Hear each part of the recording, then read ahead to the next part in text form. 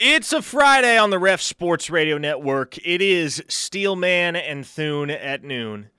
No Steely, he's been out all week. He'll be back on Monday. Parker Thune, Travis Davidson here with you from the Buffalo Wild Wings studios. Travis, of course, joining us from T-Town. Grill Boy, what's the vibe up in the 918 on this Friday? Well, when I was looking at the forecast yesterday, it was supposed to be rainy all morning and windy and all this stuff. I just walked to the gym this morning, not a drop. So I'm channeling that into this big recruiting weekend we have where, we got another offer go out at quarterback. Michael Hawkins is at TCU, this, that, and the other. Marvin Mims saying some crazy things about his route trees. But while it seems rainy, I feel like the sun's going to shine through.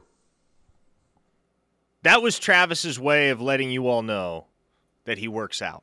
Subtly going to slide that in there right off the bat. Hey, I paid you all the 23-year-old former athlete compliments I could yesterday, man. I gotta get back in the game. All right. Well, we're excited to bring you 2 straight hours of nothing but OU sports talk here on the Ref Sports Radio Network because we are the home of Sooner fans. First hour of the program brought to you by Lasher Home Comfort Systems. Whether you're looking to repair, replace, or maintain your air conditioning system, call Lasher Home Comfort Systems. Family-owned and operated, servicing the greater Oklahoma City area since 2007.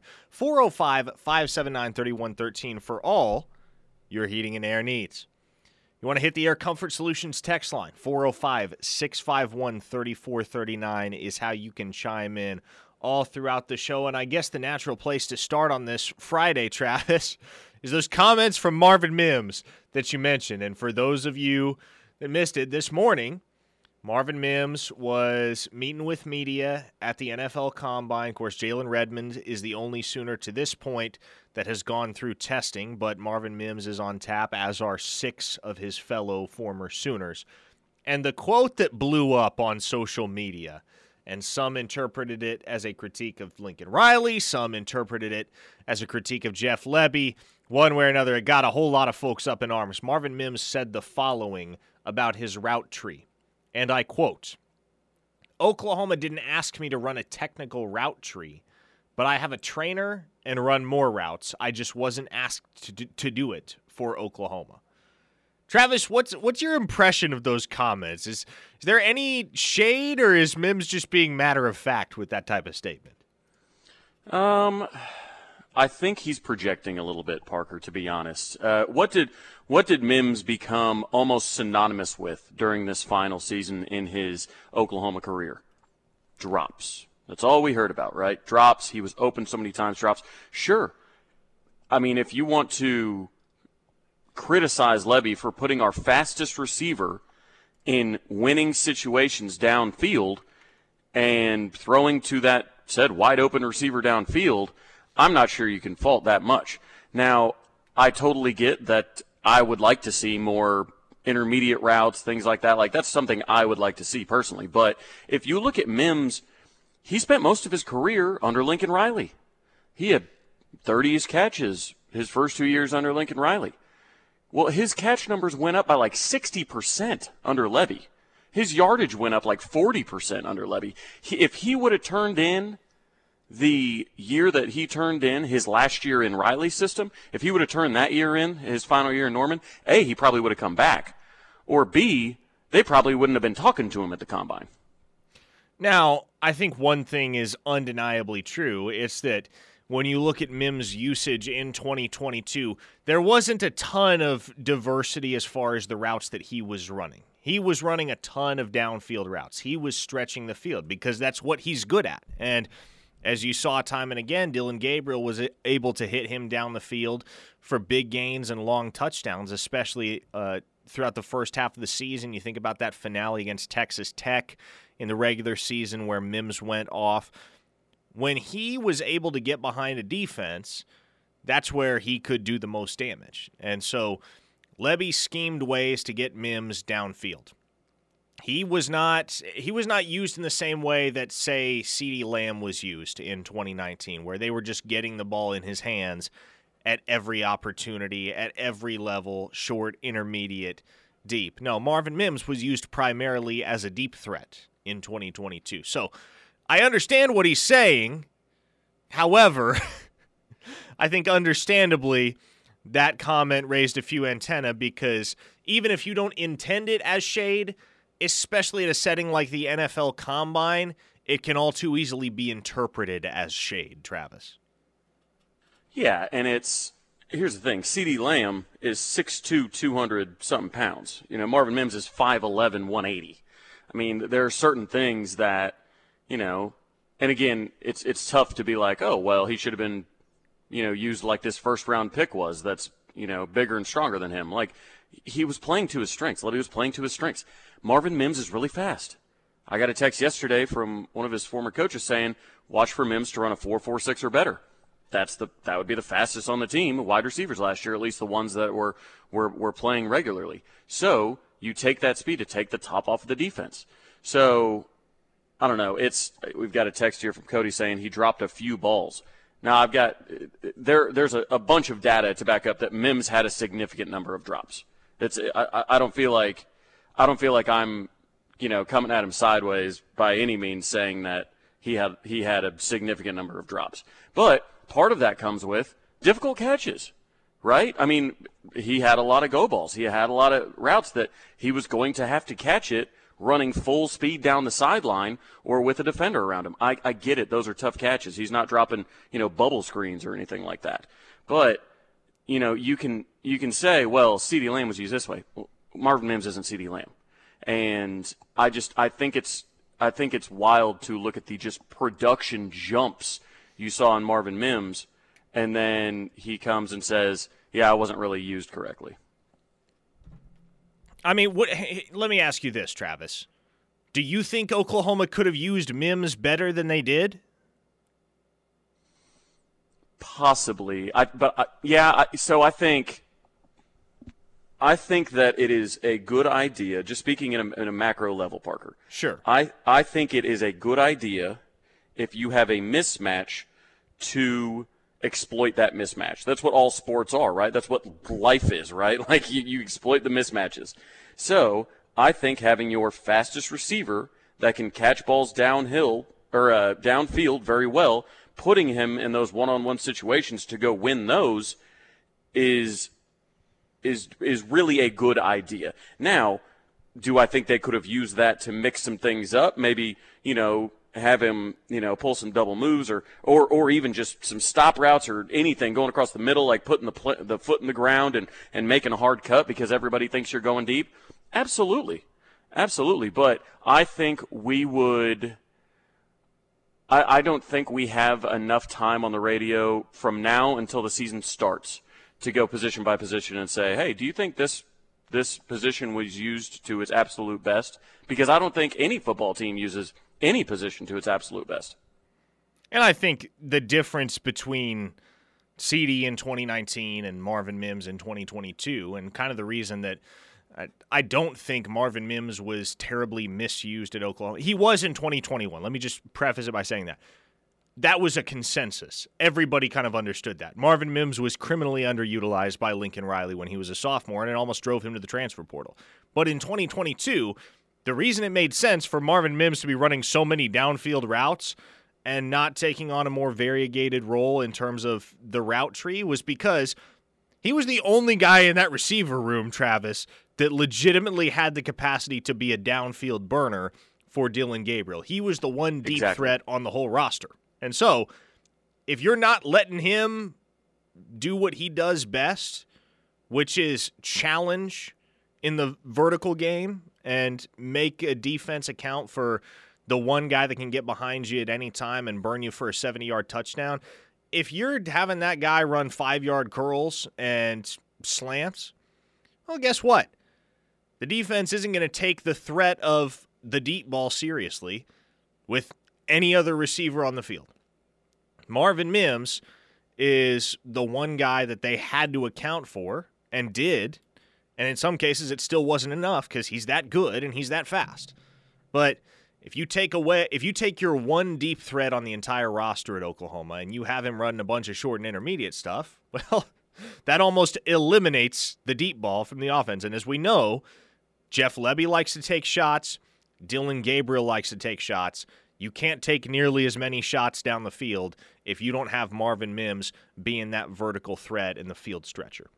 Sooner Soldier on the text line says, yeah, Mims wasn't used correctly. They should have been throwing it to receivers that can make the clutch catch. Mims was only catching it if he was wide open.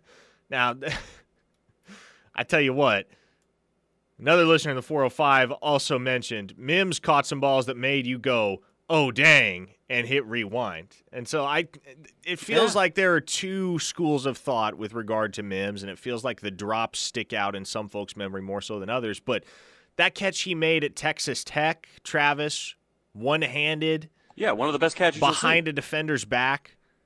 Like that's an elite catch. That's and an that's elite why catch you made throw by an to elite him player. down. That's why you throw to him downfield, though. Like that's what's crazy is like that's why you throw to him downfield because he's a guy that can go up and do that. At a higher rate maybe than other. Is he going to do it every time? Absolutely not. No wide receiver will, outside of maybe my boy JJ. But it's like, I mean, he dropped big third downs, big touchdowns, everything like that. But it was a myriad of issues the entire team had. Linebackers taking the wrong grab, Marvin Mims dropping it, Dylan Gabriel overthrowing. Like there was a little bit wrong with everything on the team last year, and that was the problem. It was the lack of consistency, the lack of complementary football, and I think maybe the drops maybe aren't as glaring if they're drops in 2 touchdown wins. And I think that's why maybe I'm remembering them a bit more. A text from the 580 brings up a good point. The Mims quotes are coming from his receiver trainer, Hooks. He was very vocal about how OU used Mims throughout his career. That's very true. This, Mims, even before he was going to come back, Hooks was tweeting about how OU used him. And a lot of people, because of his trainer's tweets, thought Marvin was portal bound. So he has been vocal throughout his career. Maybe this is just an advertisement for his trainer. Him saying, hey, guys, you can go wherever you want, but go to my trainer. He'll make you run all the routes. Frisco Sooner on the text line says, you guys bring up a great point where Marvin Mims was great on go or deep routes. He wasn't in the same stratosphere as Lamb with the ball in his hands, hence the reason why OU didn't get the ball in his hands on short routes. And I don't know whether we will ever see another receiver at the University of Oklahoma that was in the same stratosphere with the ball in his hands as CeeDee Lamb. That dude's 2019 season was the stuff of legend. And the play that always sticks out to me in my memory, Travis, is the bubble screen that he turned into a 70-something yard touchdown against Kansas State early in or maybe it was late in the third quarter of that game up in Manhattan that Oklahoma ultimately lost 48-41. Slips like 8 tackles, turns nothing, and I mean nothing, into a touchdown that substantially shifted the momentum of that football game. And so Marvin Mims is not CeeDee Lamb. There's only one CeeDee Lamb, and there's a reason that guy is currently probably one of the top 10 wide receivers in the entire NFL and getting better every single year. But Marvin Mims definitely does not have that same ceiling. Somebody in the 918 says Marvin is good, not elite. What Marvin is, man, he is a dangerous vertical threat who plays bigger than his frame and has quite a future for himself in the NFL because of those two traits. Now, I'll be interested to see where he lands in the draft this April, and I think a lot of it probably depends on how he tests later today at the NFL Combine. We're just getting things rolling here on a Friday on the Ref Sports Radio Network. Parker Thune, Travis Davidson with you on Steelman and Thune at noon. Coming up later in the show, Brandon Drum is out on the recruiting trail. He's not going to be able to join us at his regular 1:35 slot, so we're going to have him on the program at 12:35. When we come back, though, several guys making waves at the NFL Combine on day one. One of them was Jalen Redmond.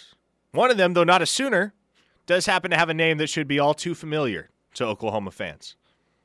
We'll talk that and more coming up next on the other side of the break. This is the Ref, the home of Sooner fans. It is Grill Boy and Thune at noon. Parker Thune, Travis Davidson. If you're tuning in for Steely, my apologies. He's on vacation this entire week. He'll be back on Monday. But we've managed to keep the show afloat without him up until Friday. Now let's see if we can get through Friday. The Air Comfort Solutions text line is always available to you, 405-651-3439. if you'd like to chime in. Travis, we led the show talking about the NFL Combine and obviously Marvin Mims' comments that blew up on social media earlier this morning. There's been one Sooner that already tested at the Combine, and that, of course, would be Midwest City's own Jalen Redmond. Turned in a pretty impressive 4.85 in the 40-yard dash, and for a guy that was considered a fringe draft pick heading into this week, I think that only has to help Jalen Redmond's stock as we look towards April. Well, of course, because, NFL scouts and NFL GMs, everybody like that, they think they can always get the best out of you, right? So they're like, all right, what are you at your top end? If I can get the physical tools, if I get the speed, the strength, the raw athleticism coming from a P5 school, when he was healthy, Jalen Redmond was one of the most disruptive defensive linemen in the country, or defensive line, yeah. And, I mean, especially like right out of the gate. And then obviously you deal with the blood clots, and then his COVID year, he was really making sure he did the right things to keep himself healthy, and really being cautious. And, it was kind of a bumpy career at OU, just, with a bunch of factors you can't really control. But the dude's, it's never been a question whether the dude was an animal. The dude's always been an animal. Jeff in DFW asks, why is Travis Grill Boy and not Grill Man? Well, Jeff, it's because Grill Boy was a nickname that was, how do I phrase this? The nickname was intended to be disparaging and was labeled upon Travis by one particularly vitriolic OU message board. But that nickname has since been reclaimed and spun to the point where Travis wears it like a badge of honor, as do all of us here at the Ref Sports Radio Network who have embraced Grill Boy as one of our own. Exactly. Grill Boy, Hayes Fawcett is Edit Boy. These specific group of people don't have a very imaginative, they don't have the vernacular of one Parker Thune. What am I over there? Do we know what boy I am? I don't know, but it's definitely boy. So we'll see. But yeah, that's why I am Grill Boy and not Grill Man. Has nothing to do with stature in the grill community. I promise you. 580 Nate on the text line says there are grumblings out there that the ref hasn't used Mike Steely correctly and that he is holding out. Well, to quote Mike Gundy, that ain't true. At least not to my knowledge. Maybe Steely's holding out. Maybe the whole vacation week is just a front for behind-the-scenes contract negotiations. Maybe Steely is taking not just a personal day, but a personal week to go fly and meet with potential other employers. Maybe out west, Maybe out west. Maybe he's missing covering Ole Musial. We know how much he loves him. I bet Steely would have some popularity in the UCLA market. No question about it. Oh, man, could you imagine? I bet Utah would have a lot of fun with him. Oh, man. Elsewhere on the text line, and this is what else I wanted to get to, there's a defensive lineman from the University of Northwestern, Travis, named Adetomiwa Adebawore, who just ran an official 4.49 yesterday at the NFL Combine at 6'2", 282 pounds. That's right, 4.49. Just to put that into context for you, CeeDee Lamb ran a 4.48. Adetomiwa Adebawore, better known as Tommy, ran a 4.49. Why do I bring this up, Travis? It's because he's not even the freakiest athlete in his own family. The freakiest athlete in his own family happens to be the 5-star edge rusher that Oklahoma just signed in the class of 2023, one PJ Adebawore. Yeah, I mean, it's simply insane. And honestly, we can talk about the, genetics, which are obviously freaky.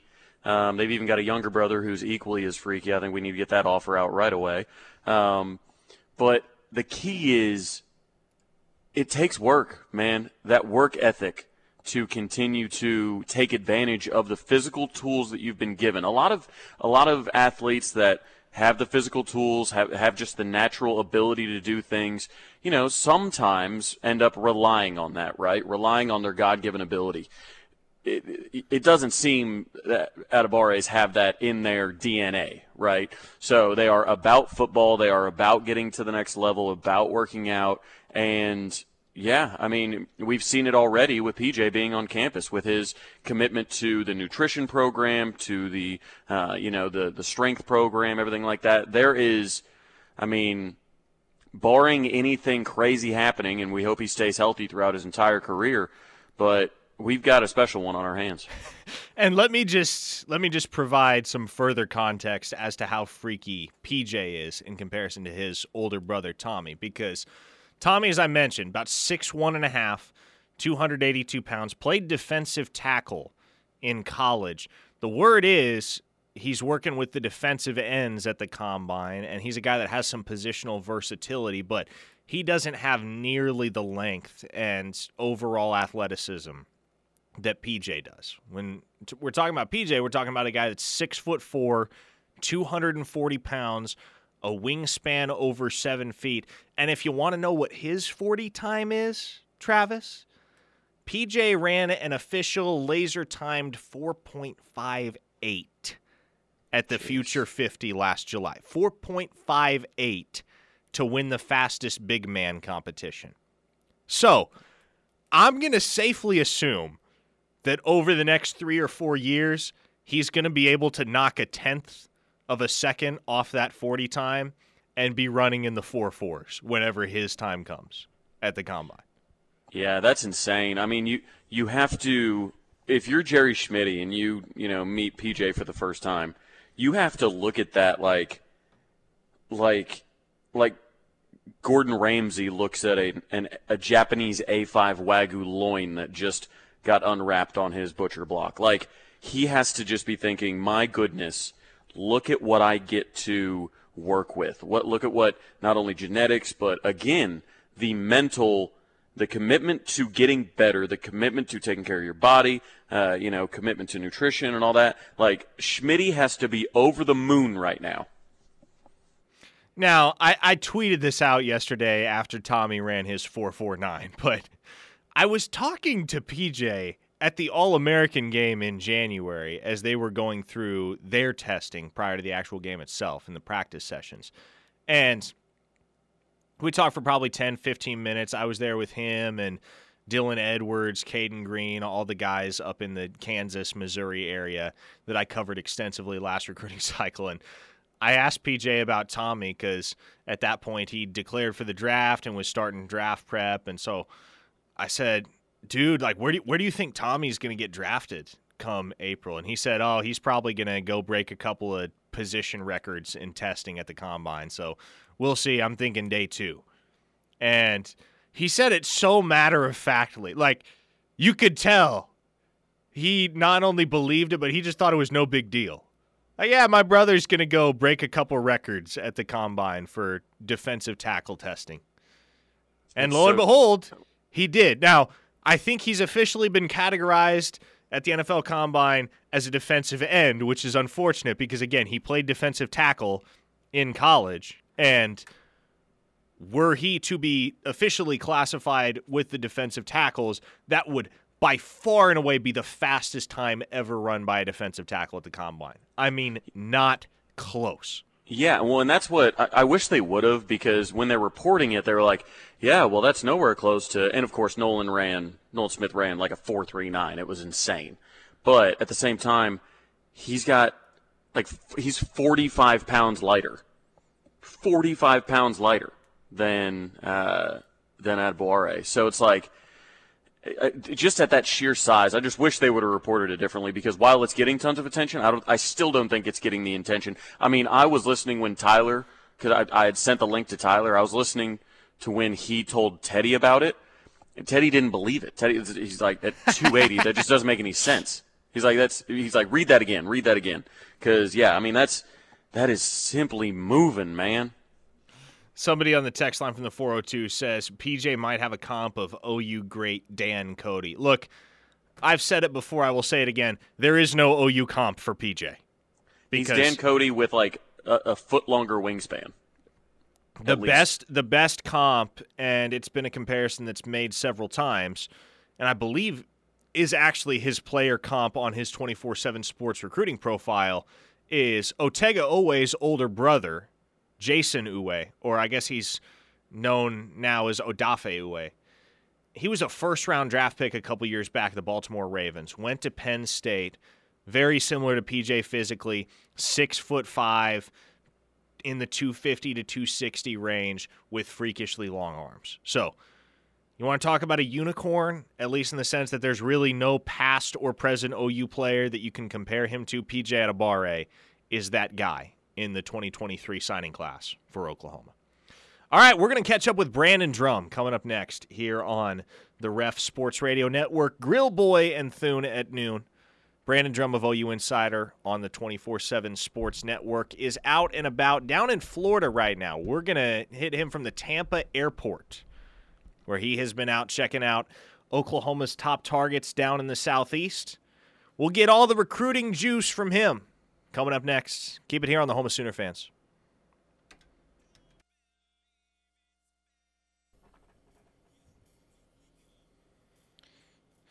It is time for our weekly chat with Brandon Drumm of OU Insider and 24/7 Sports. Here on Steelman and Thune at noon, Parker Thune, Travis Davidson with you on a Friday. Brandon is in the Tampa airport right now. He's been down in the Southeast this week on the recruiting trail, checking out some of Oklahoma's top targets in the region. Brandon, thanks for taking a few minutes out of your schedule to join the program, and I want to keep things broad up front because I want to give you the opportunity to take this whatever direction you prefer to take it. But what's one thing that you've picked up on your travels over the last few days that you think Oklahoma fans should know about Oklahoma's recruiting efforts down in the Alabama, Georgia, Florida vicinity? That it's alive and well, that the fact that moving to the SEC is huge, and people are really paying attention to it at this point. I mean, it's one of those deals where I was shocked by just the amount of interest, even in some of the 25 people that I came across that were like, yeah, man, like the fact they're coming to the SEC means a lot. And they're going to try to make trips up there. I mean, Travaris Banks, 4-star safety out of the Birmingham, Alabama area is going to, or Tuscaloosa, I can't remember. It's one of those two areas, literally the same area, but he's going to be safety, and he's going to take a trip up to Oklahoma this weekend. He was down at the Under Armour camp in Georgia, talked about Oklahoma quite a bit, really liked Oklahoma, and his relationship with Coach Hawaii, Coach Banks, Coach Venables has grown to the point where he has enough interest to take a visit this weekend to Oklahoma. So you have players like that, and then obviously David Stone, who originates from Oklahoma, and he's going to be back in Oklahoma on March 13th. He talked to me exclusively about it. Like, we got him in a group, but then he kind of came over and started talking to me. I've known him since he was in 7th grade, so he came over and started talking to me and doing all that type of stuff. And he kind of said, look, man, this thing with Oklahoma and Michigan State is just different.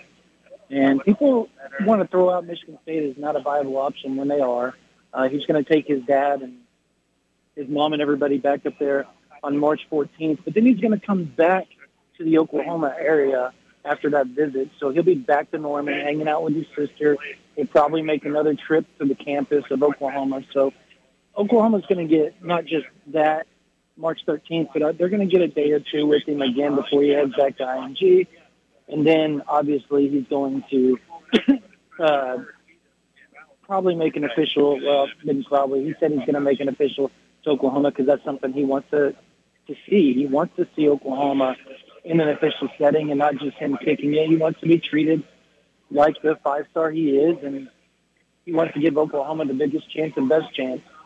Those two are going to battle it out, and he should have a decision done before his season kicks off in September.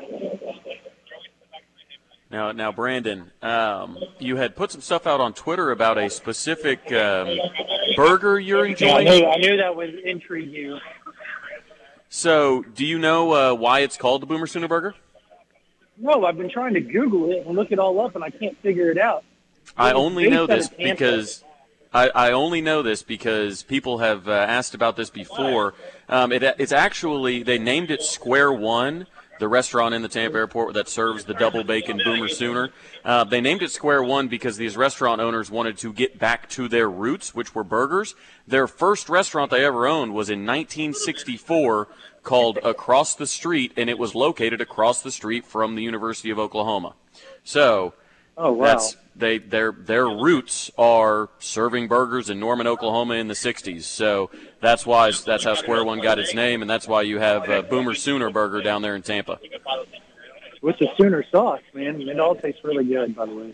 Good. So, aside from burgers, I did want to congratulate you, of course, on air about your new bundle of joy on the way, and then also talk a little bit about, like, specifically the Atlanta trip, like specifically Georgia prospects, specifically. Georgia, over the last decade especially, they're turning out, one of the highest rates of 5 stars. I believe they go back and forth with Florida. Talk about kind of the Georgia ties now, how that relates to Sammy Brown, how that relates to others in that state, in that area. Yeah, I mean, look, Oklahoma, obviously they've gotten guys out of there. They've got Hazelwood, obviously Orlando Brown, Anton Savage, and they got a couple of guys, Trey Sermon, and they still have a couple of guys on the roster right now from Georgia. But, I mean, as a whole, Oklahoma hasn't done a really big job in the state of Georgia. And with the move to the SEC, I didn't go down there specifically going, Oklahoma's got a bunch of targets and whatnot. Look, they've offered 22 guys in the state of Georgia, 23, 24, something like that, in the state of Georgia, in the 2024 class, and I think they've offered 4 or 5 already in 2025. And it's going to be a focal point. Don't get me wrong. Like, that's Venables and Bates and all those guys, Roof. Like, that's where they stem from. That's where they have their recruiting grounds from. Drew Gill, the offensive recruiting analyst for them and the lead scout for the offensive side, he stems from North Gwinnett, Georgia as well. So there's a lot of Georgia connections on the staff. Well, having said that, Oklahoma hasn't been real successful either. And so I don't expect them to be super successful in 2024, but I think 25, 26, 27, I think you'll start seeing an uptick of Georgia preps targets where Oklahoma lands a defensive lineman, they land a defensive back or offensive lineman or wide receiver or whatnot. And it's not going to be just 1 or 2. It's going to be 2 or 3. You saw that with Florida where they landed 2 or 3 for a few years, and now they're doing 6 or 7 every cycle. So it's going to take time to build that pipeline up, and that's kind of Venables', I guess, ideological idea of way of doing things is, he wants to start in Oklahoma, Kansas, Missouri, Texas, Arkansas, Louisiana, and then they want to branch out to Florida, Georgia, Alabama, South Carolina, and the DMV, and then over to California and whatever else. They can start nitpicking some of the big targets across the country. So it's going to take time. And obviously Georgia puts out a ton of big names and a ton of targets every year that are just elite. And Georgia can't take them all. Alabama can't take them all. Clemson can't take them all. So if you're going to go head-to-head with Auburn, you have a chance of winning those battles. If you're going to go head-to-head with Tennessee, you have a chance of winning those battles. Same with Florida State. Although, yeah, they're closer, but you're going to be playing down in that region every other year from this point on, and that is going to make a massive difference on the recruiting trail. Brandon, if the Sooners are able to get their 2024 class rolling with a commitment or two in the aftermath of this Junior Day weekend, maybe it doesn't necessarily become public or maybe it doesn't happen this weekend, but if in the not-too-distant future we're talking about one of the guys that was on campus for Oklahoma this Saturday that is to come being their first commitment of the 2024 class, give me your short list. Give me 3 guys that you think could fit that bill. I think obviously you got to go Jaden Hardy. I think the 4-star safety out of Flower Mound, Texas. I think he's a guy, or Louisville, Texas, excuse me. He's a guy that Oklahoma is in really, really well with, and I think he has a chance to where Oklahoma has a chance to land him. He's wanted to get up to Oklahoma and spend a lot of time at Oklahoma quite a bit. And from my understanding, he's got Oklahoma pretty much near the top, if not the top of his list at this juncture. I think another guy would be KJ Daniels out of Franklinton, Louisiana, the wide receiver that's just blown up over the last month or so. Oklahoma's in a really good spot for him. And then, obviously, you got to go with Michael Hawkins, four-star quarterback out of Frisco Emerson. I think he's a guy that they're battling TCU. And he visited TCU on Wednesday night. And obviously he's going to check out Oklahoma. I think a decision's coming in the next 2 or 3 weeks. Wouldn't shock me. Michael Boganowski out of Junction City, Kansas, the safety/linebacker, kind of do-it-all type player. I think he's another name to watch. And then the Lumen brothers, I think, out of Florida, Miami, Florida, Norland High School. Tycool Hill and Tycleen. And, yes, those are the real names. They have Oklahoma really, really high on their list. It's the third time they visited. So those are the type of names that I would watch right now as far as guys that could be potentially popping here in the next month or so and get the ball rolling for Oklahoma in the 2024 class. Brandon, we appreciate your time. Travel safe. We'll catch up with you again next Friday. All right, thank you, guys. That is Brandon Drum, OU Insider, 24/7 Sports, talking OU recruiting. When we return on the other side of the break here on the Ref Sports Radio Network, going to wrap up hour number 1, hit the Air Comfort Solutions text line, answer whatever questions you guys have posed to us on the text line over the last 45 minutes or so. So keep those questions, concerns, thoughts, comments coming. We're talking NFL Combine, we're talking recruiting, talking OU spring football all day here on the Ref, the home of Sooner fans. Stay here.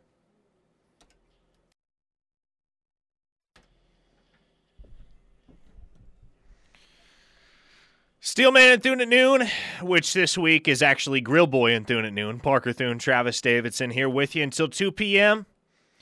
No Steely today. No Steely all week. He'll be back on Monday. The Air Comfort Solutions text line is open to all of you at 405-651-3439. Travis, let's head there right now. What do you got?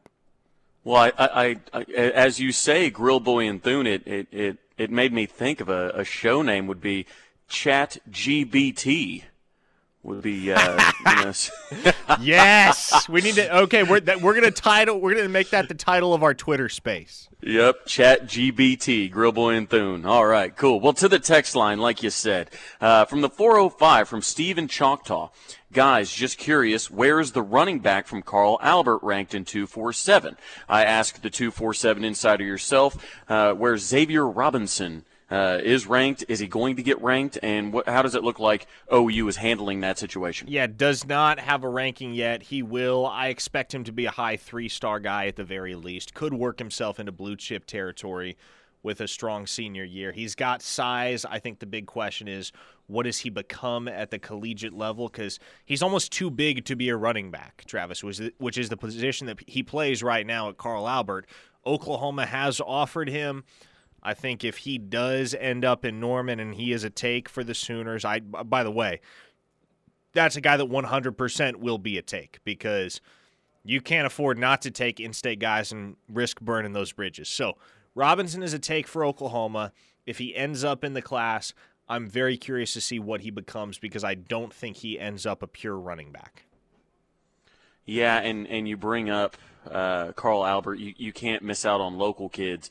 After seeing the 2025 offers that went out, Carl Albert specifically is, a school you don't want to miss out on because they've already got probably, 2 or 3 offers already out for the 2025 class, which is loaded. But I say that, to kind of bring this up. We've heard of the job that DeMarco is doing, right? He's letting everybody come back, sit with him. He's got probably 6 or 7 blue-chip guys that – Oklahoma has a really good shot at or leads, and the number 1 running back in the country, according to 247, wants an Oklahoma offer, and DeMarco hasn't even given him one. That shows you how loaded that is. Now, when Brandon was talking in the last segment, it kind of reminded me, or it pointed something out to me. So Jaden Hardy, top 10 safety. You got Aaron Flowers, close to a top 10 safety. Yep. You got Phil Samey, you got Boganowski, you got all this. Talk to us a little bit about the job that Brandon Hall is doing on the recruiting trail, because I think what DeMarco is doing is kind of, overshadowing what the Big 12 Recruiter of the Year is doing. Yeah, and Brandon Hall's work should not be overshadowed by anyone or anything, because in year one on Oklahoma's staff, he arguably did a better job recruiting than any of the Sooner staffers individually. There's a reason why he was named Big 12 Recruiter of the Year. And, yeah, Miguel Chavis went and got P.J. Adebawore, and, yeah, Jeff Lebby ran point on the Jackson Arnold recruitment. But Brandon Hall signed Eric McCarty. He signed Peyton Bowen. He signed Day McCullough, and he signed Kendall Dolby. Oh, and he helped out pretty substantially in the recruitment of Samuel Masigo as well. So it feels like we do a lot more talking about him on this radio station than there is discourse about him elsewhere, but just want to continually reemphasize Brandon Hall is a dynamo on the recruiting trail, and the Sooners are very fortunate to have him as their safeties coach. That's it for hour number one here on Steelman and Thune at noon with Travis Davidson all week long. On the other side of the break, we'll dive into hour number two. You got spring football questions. Hit the Air Comfort Solutions text line, 405-651-3439. We'll be right back.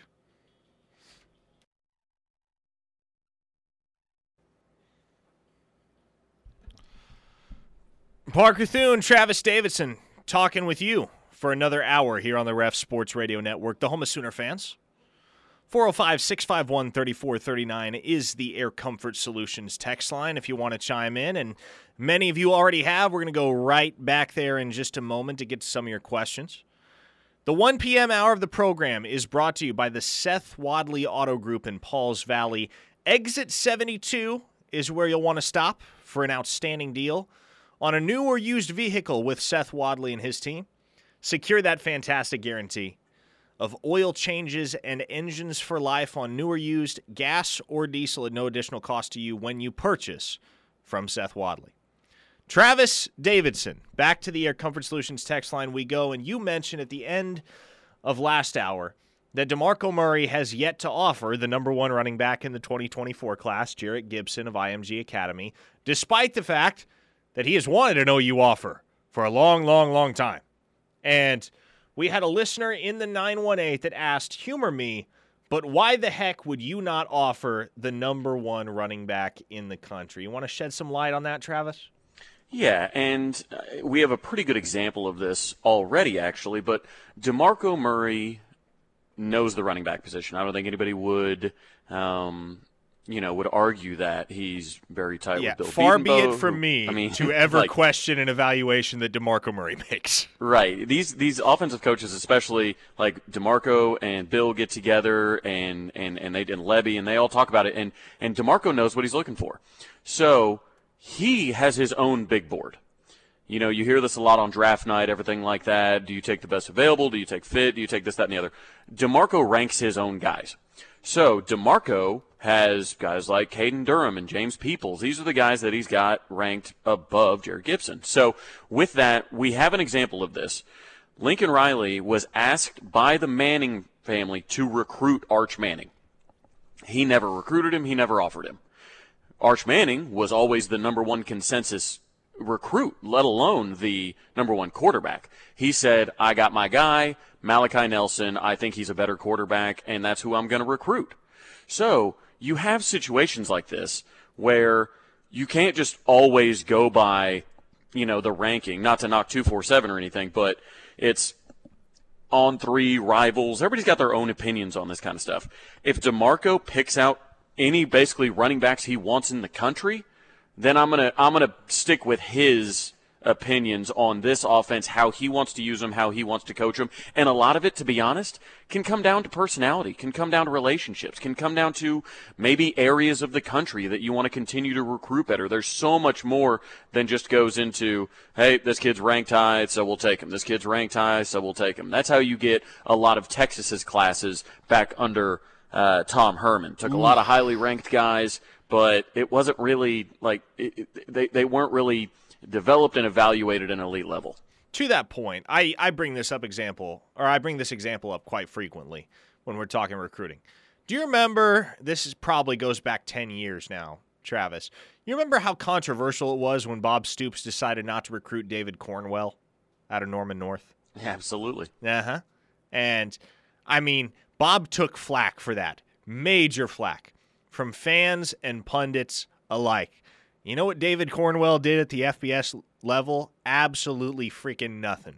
By 2018, he was playing at East Central. So, coaches tend to know what they're doing.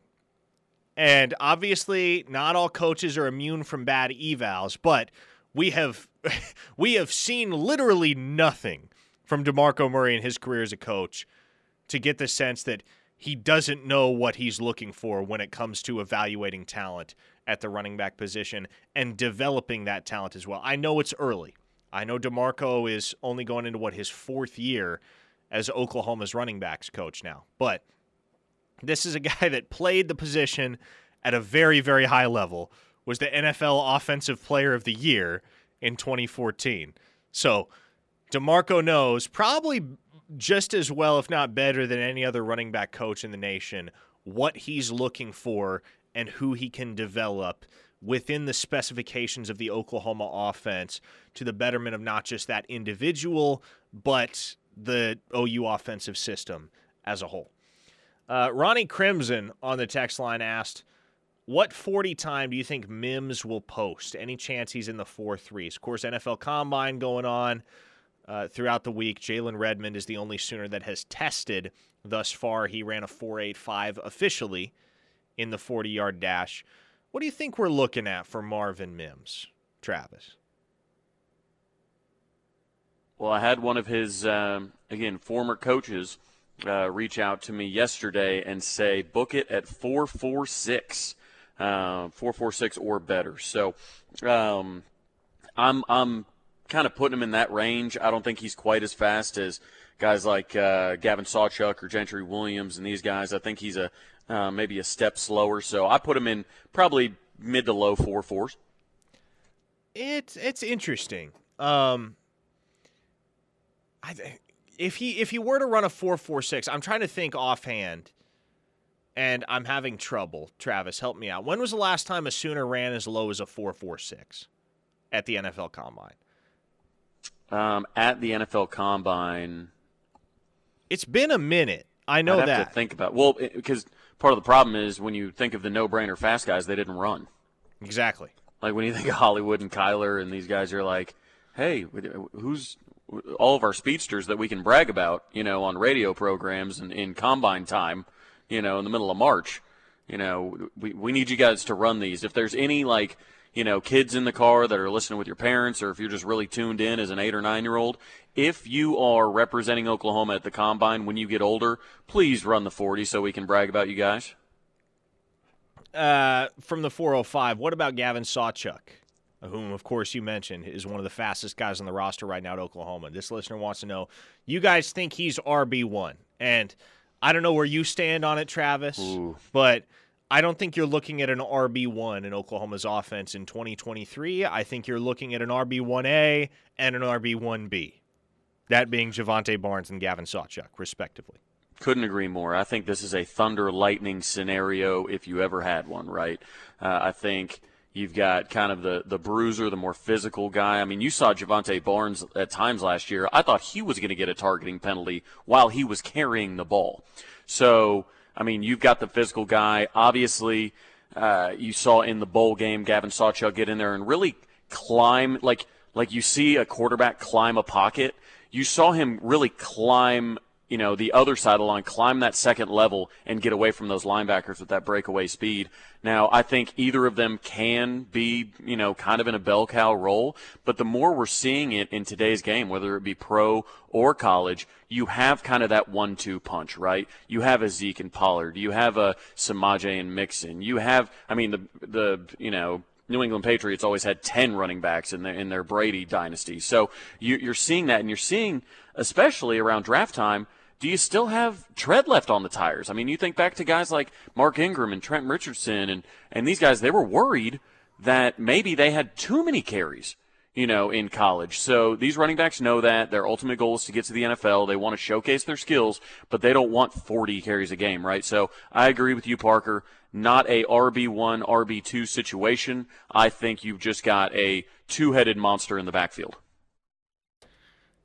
I agree with you 100%, Travis. And I think we've very much been of the same mind in terms of how the Oklahoma running back room shapes up in 2023 for quite some time, because I think in the post-Eric Gray era, it's always been evident that Javonte Barnes and Gavin Sawchuk were going to be the new two-headed monster in the Oklahoma backfield. And I go back to Javonte Barnes' recruitment throughout calendar year 2021, and one of the things that he continually professed about why he liked the fit at Oklahoma was, A, DeMarco Murray, but also the reality that Oklahoma wasn't going to run him into the ground. They weren't going to hand him the ball 30 times a game. He was going to, in all likelihood, rotate with another back and split carries. And so I want folks to understand that's something that these backs are on board with. You're not going to have to worry about alienating or disenfranchising one of them because they don't have the bell cow duty in the backfield.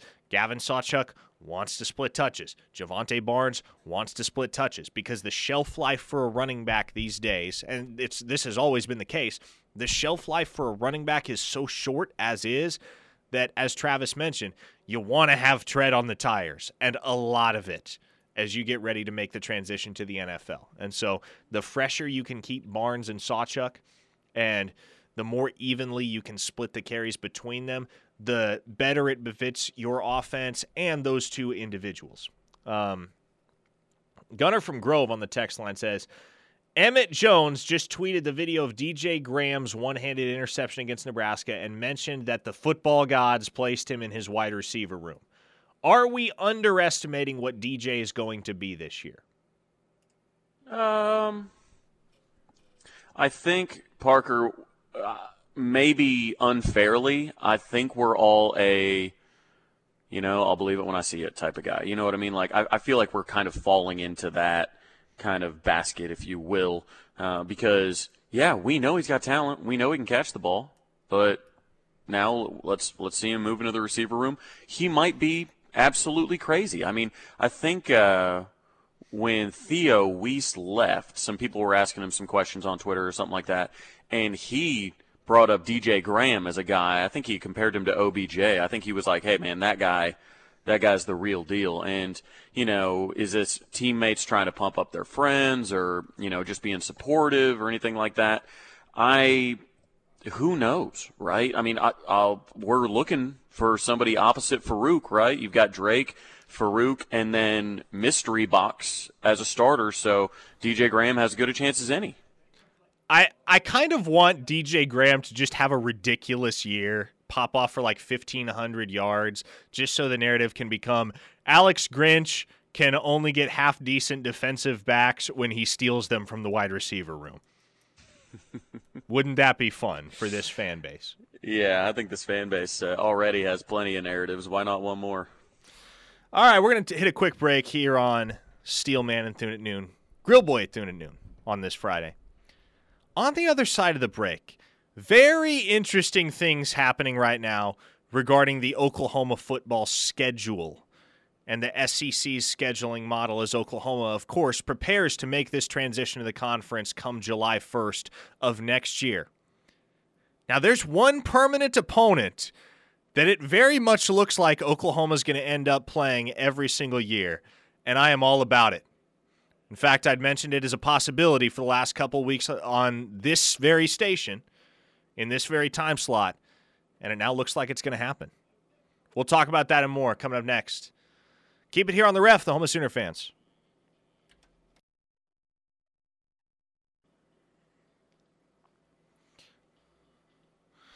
Parker Thune, Travis Davidson here with you on The Ref, the home of Sooner fans. Doing this show Twitter space style on a Friday. The Air Comfort Solutions text line is open to you at 405-651-3439.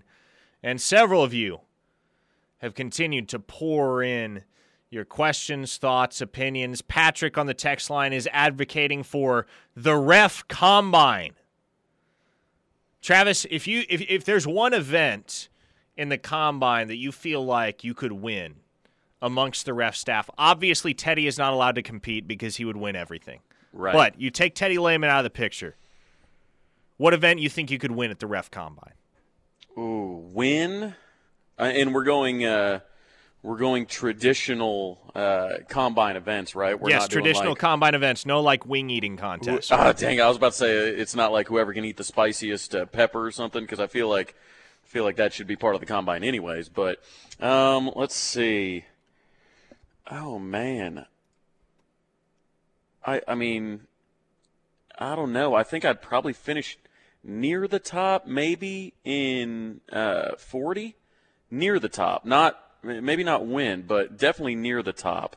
Is Pierce involved in this? Because we understand that Pierce apparently is just the best at everything. Because, I mean, bowling, tennis, whatever you need. So if Pierce is in it, then I'm so the I'm not winning non-revenue sports. Exactly.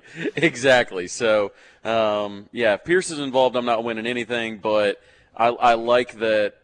I like that I'm probably up near the top in 40. Okay. What about you, Mr.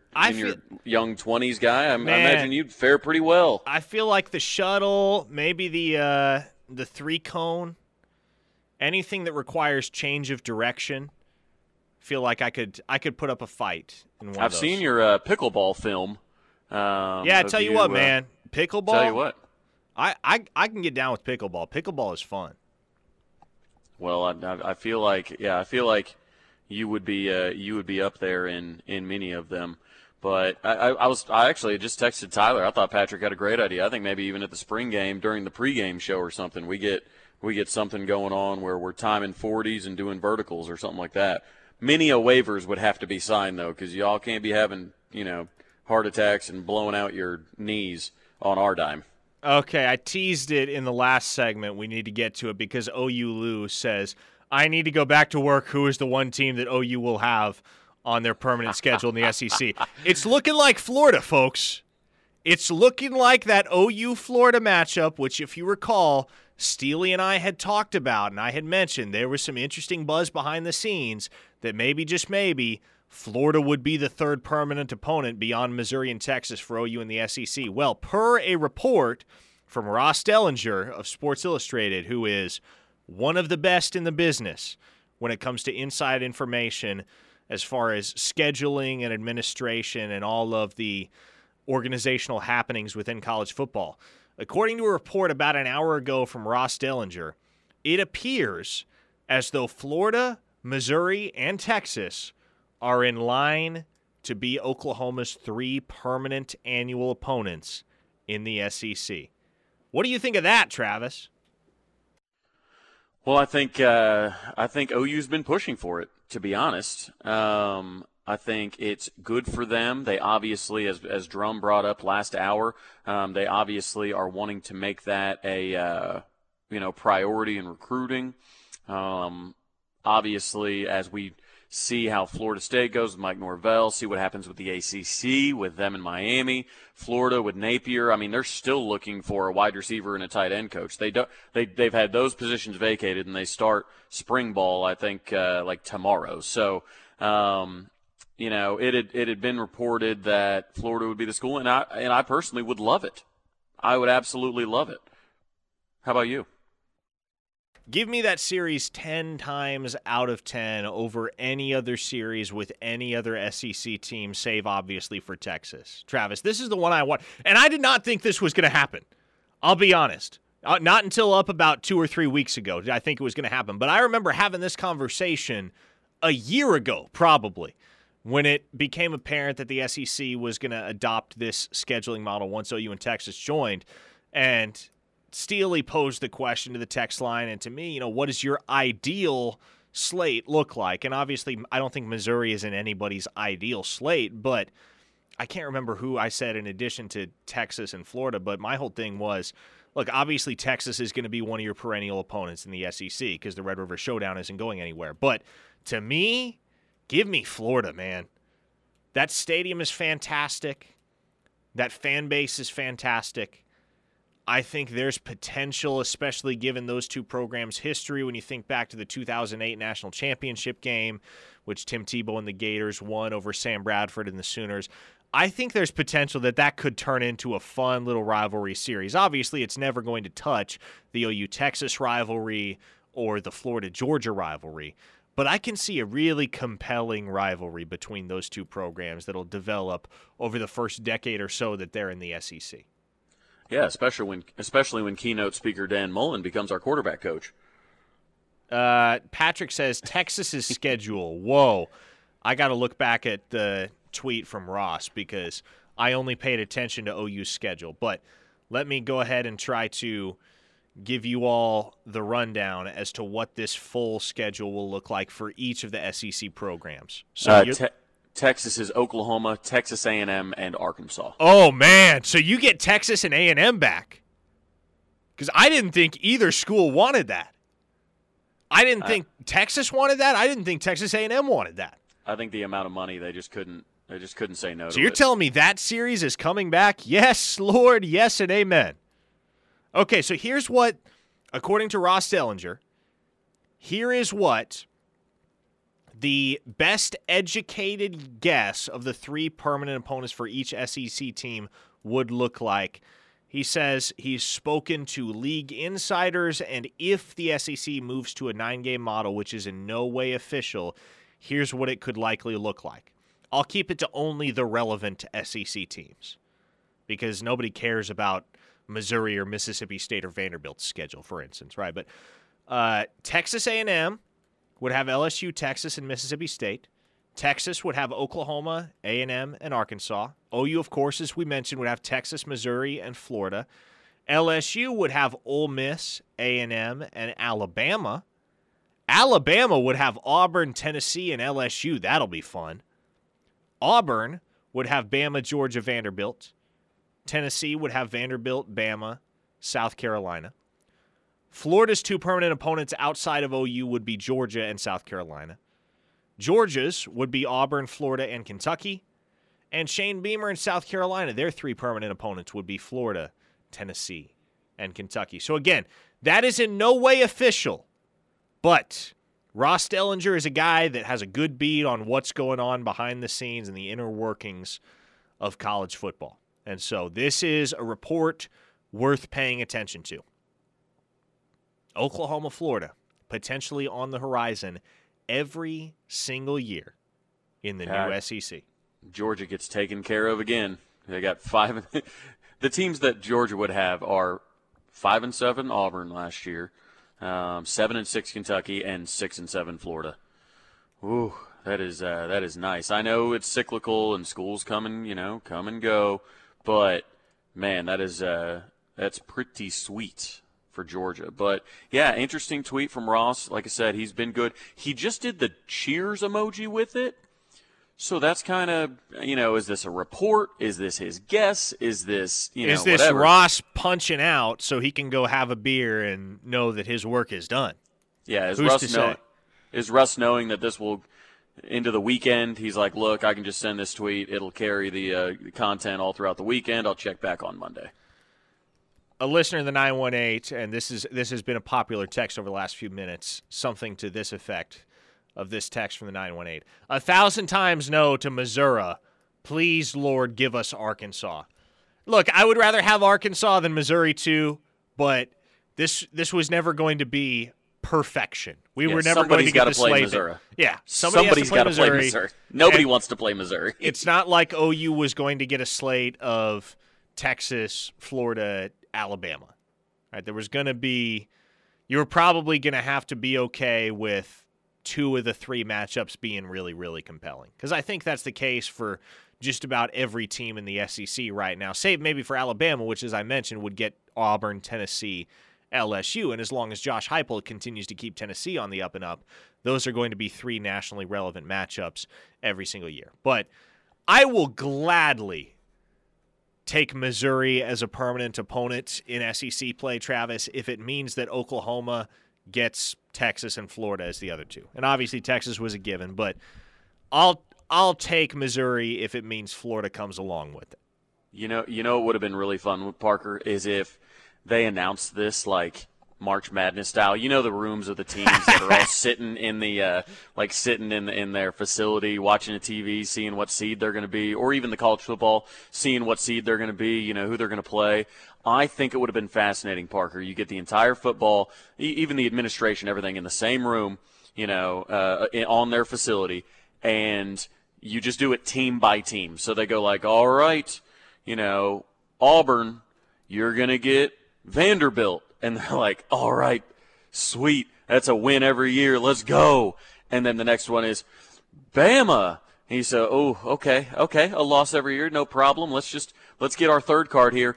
Georgia. You're like, man, I thought we were going to have a favorable schedule. But I think getting reactions in real time, I need to be in TV, man. This is a golden opportunity. You know how many people would watch that? Jeez. Brian in Tulsa says, I say Arkansas too, but you have to have that Texas-Arkansas rivalry back along with the Red River Showdown. That would be nostalgic. That's a great point. Texas gets 3 rivalry series as their 3 permanent opponents. They get the A&M rivalry back. They obviously get the Red River Showdown, and they get to renew that old SWC rivalry series with Arkansas. Yeah, a lot of people don't understand how much Arkansas people hate Texas. But, Parker, sometimes a team has a lot of rivals because everybody hates that team.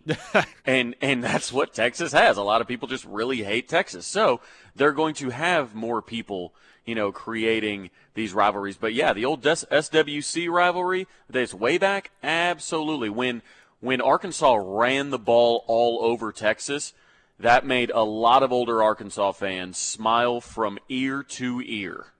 Brisket on the text line points out, worth repeating that Ross Dellinger is saying the schedule is nothing more than an educated guess. Yes, cannot emphasize this enough. It is not official yet. Nothing is set in stone. Nothing is concrete. But that is Ross Dellinger of Sports Illustrated's best guess at what the 3-team or the 3-6 model would look like as far as Oklahoma's 3 permanent opponents in the SEC moving forward. Missouri, Texas, Florida. Another listener says, Missouri is fine with me, guaranteed win every year. And another says, the way we're recruiting the Kansas City area, I like the Mizzou game. Yeah, and that's a really good point to bring up, right? If you just simply look at kind of the players that, Arkansas is putting out right now, in the 2024 class alone, they only have 1 player in the Rivals Top 250, and you can just go right on over to Missouri, and you can find 6 players in the rival or the 247 top 247 rankings. Obviously, chief among them, Williams Nwaneri, and then Jayshon Ross, the top 10 edge rusher from the Kansas City, Missouri area. So you start to look at guys like that. Yes, you've got that. Obviously, you've got Isaiah Mosey kind of heading up that 2025 in Missouri. So, yeah, at least right now, I know Arkansas has had some talent for sure, but Missouri right now, especially with Lee Summit North and whatnot, they're putting out some dudes. All right, keep the text line popping, 405-651-3439. We'll hit a quick break. Be right back to continue talking OU football and recruiting with all of you loyal members of the Ref Army. We're excited to have you along here on a Friday, counting down to the weekend. Keep it here on the Ref, the home of Sooner fans.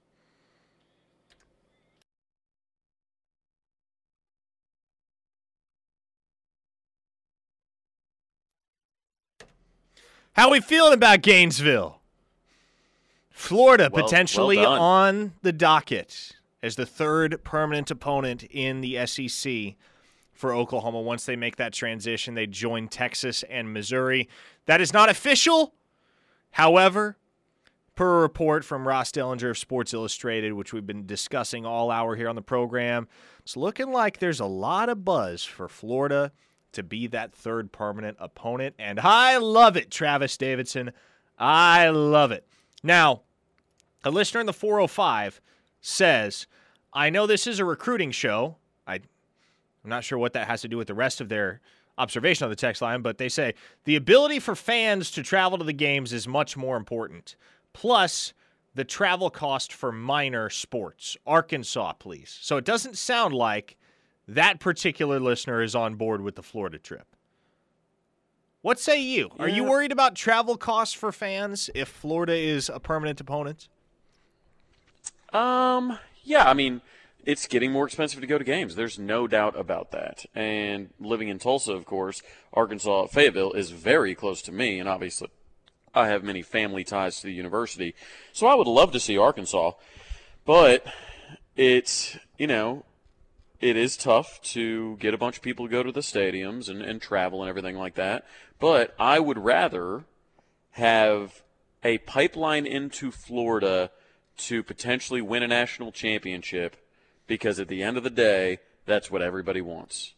If maybe every other year you save up to go to the Swamp, something like that. I mean, I don't feel like there's a ton different, Parker, from saving up to go to Notre Dame or Ohio State or like Georgia that we were doing, or Michigan coming up. Just save up, see what the OU club is doing, the Sooner club's doing. There's ways to hopefully do it affordably. But I'm hoping in general college football enjoyment gets, at least stops getting more expensive. It's never going to get cheaper. But, yeah, the travel aspect is kind of a bummer. But at a certain point, going to the SEC was going to include more travel. Like, it just is what it is. We're the west side of the conference. We're eventually going to have to go east. Blacktop on the text line says, why couldn't they do an East against the West? I need a little more clarity as to what that text is suggesting. Maybe East Division, like, as in not verse, but like, why couldn't they have done an East Division and a West Division maybe, or just add schools? Like, they currently have an SEC West and SEC East, obviously. But what I think is happening, what I know is happening across college football is people are getting rid of divisions. And I think when we were talking about this earlier in the year, which would you like to see? Pods, or would you like to see the 3 rivals? Would you like to see a 1 and 8? Would you like to see divisions?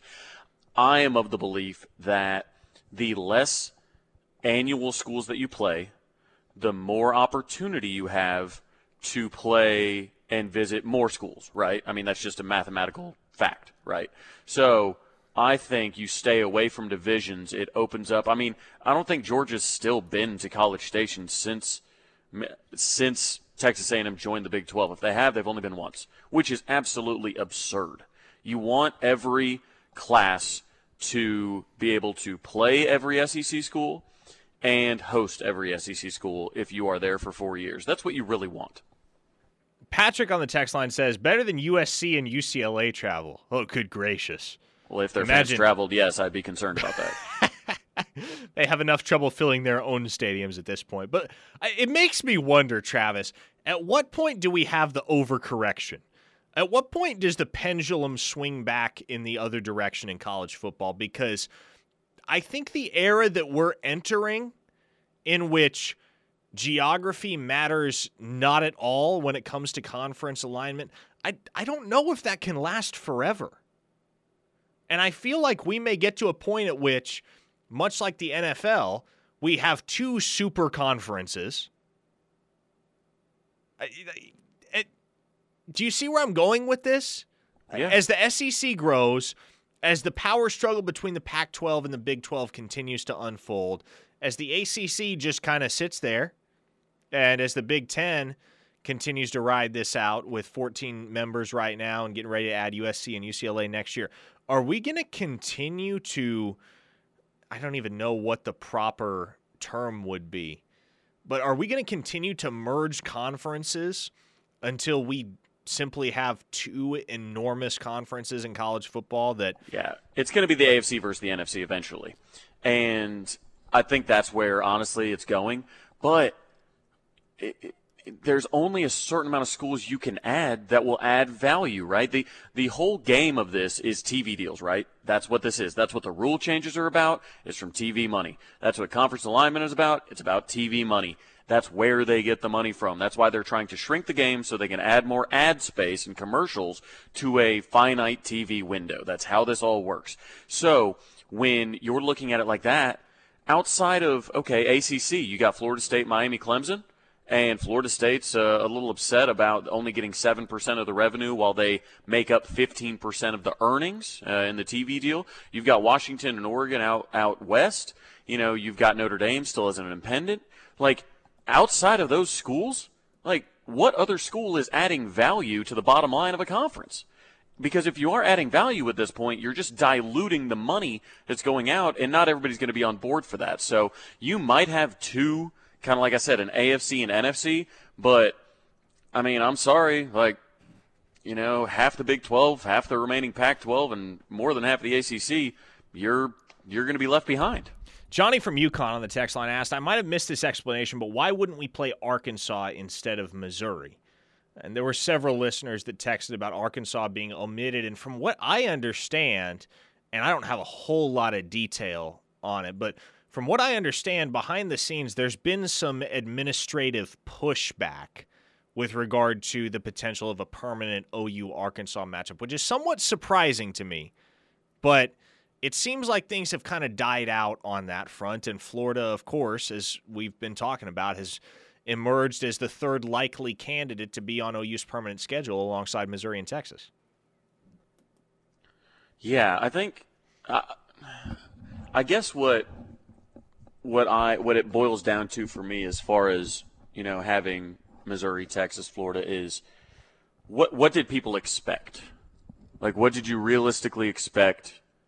And I don't know. I don't feel quite like this can be complained about by anybody because not everything is going to go perfect for every conference or for every team. And being so far out west, we can't really complain about it. Especially Missouri, we're able to pretty much draw a line, going north and south. Everything west, we've got Texas ties. We've got Missouri. Now that we got Florida, I think this is best case scenario for Oklahoma. By the way, I don't know how many people have seen the comparison between the SEC revenue sharing numbers per school versus literally any other conference in America, but regardless of what the schedule looks like in the sport of football for Oklahoma, they're going to be making a killing in the SEC, as will all of its member institutions. Back to wrap up Grill Boy and Thune at noon. Coming up next here on the Ref Sports Radio Network, home of Sooner fans.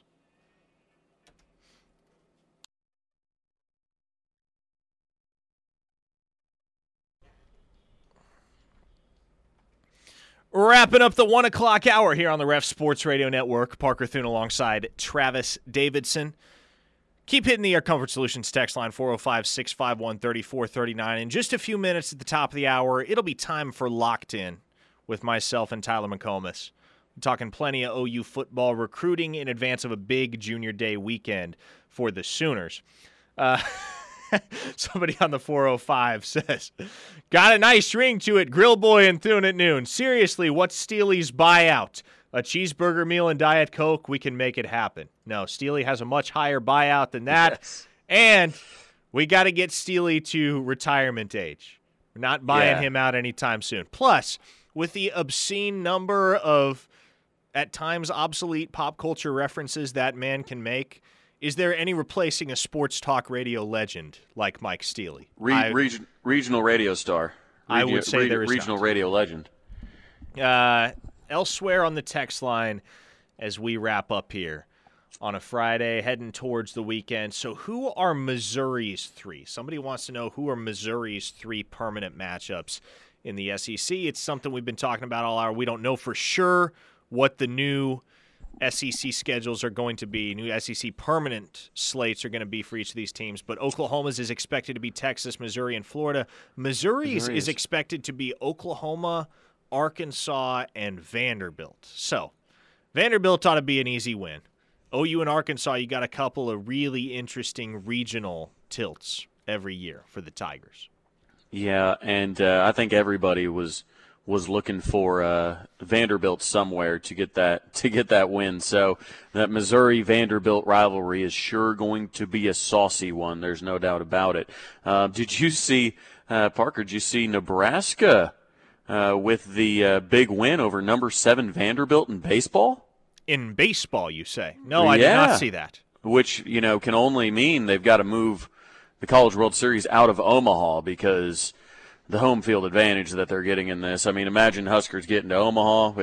It would be ridiculous. But I do need to shout out my man Todd Morrison. It's his birthday today. Todd of Lexus, as he is on Twitter. He's a loyal KREF Army member, so shout out Todd Morrison. Happy birthday. But, yeah, I'll be interested to see if Ross nails these because, like I said, it was just a cheers emoji hit send on a notes app looking situation, and then boom, he's out for the weekend. On the text line from the 405, I'm sure you've said, but where's Steely? Steely is on spring break this weekend. He's at home streaming on Twitch and eating raspberry zingers. And he's earned it. That man hardly ever takes a vacation. Unless he's got a tooth ailment. I thought he was... See, when I thought he was going for spring break, I thought that he was down at, like, the old MTV spring break parties, on the beach. I figured that's what he was up to. He was in his swimsuit drinking something with an umbrella in it. Johnny from Yukon said Steely's buyout is Lincoln in the ring for a few rounds. I honestly think now Lincoln's about 20 years younger than Steely. I still wonder. To me, that probably would go all 12 rounds. That would go the distance. Yeah, Lincoln's been on that smoked tofu diet, tofu and avocados for the last year. Man. So I don't think he's got a lot of mass built up. No joke. I don't know if Steely could summon the strength to knock Muleshoe out with one punch, but I think by virtue of the sheer anger that he would bring into the ring, he would definitely leave Muleshoe pretty bloodied by the time the bout wrapped up. Well, and he'd fight dirty. There's no doubt about that. He would fight very dirty. Oh, gosh. I don't even want to think about what that would look like.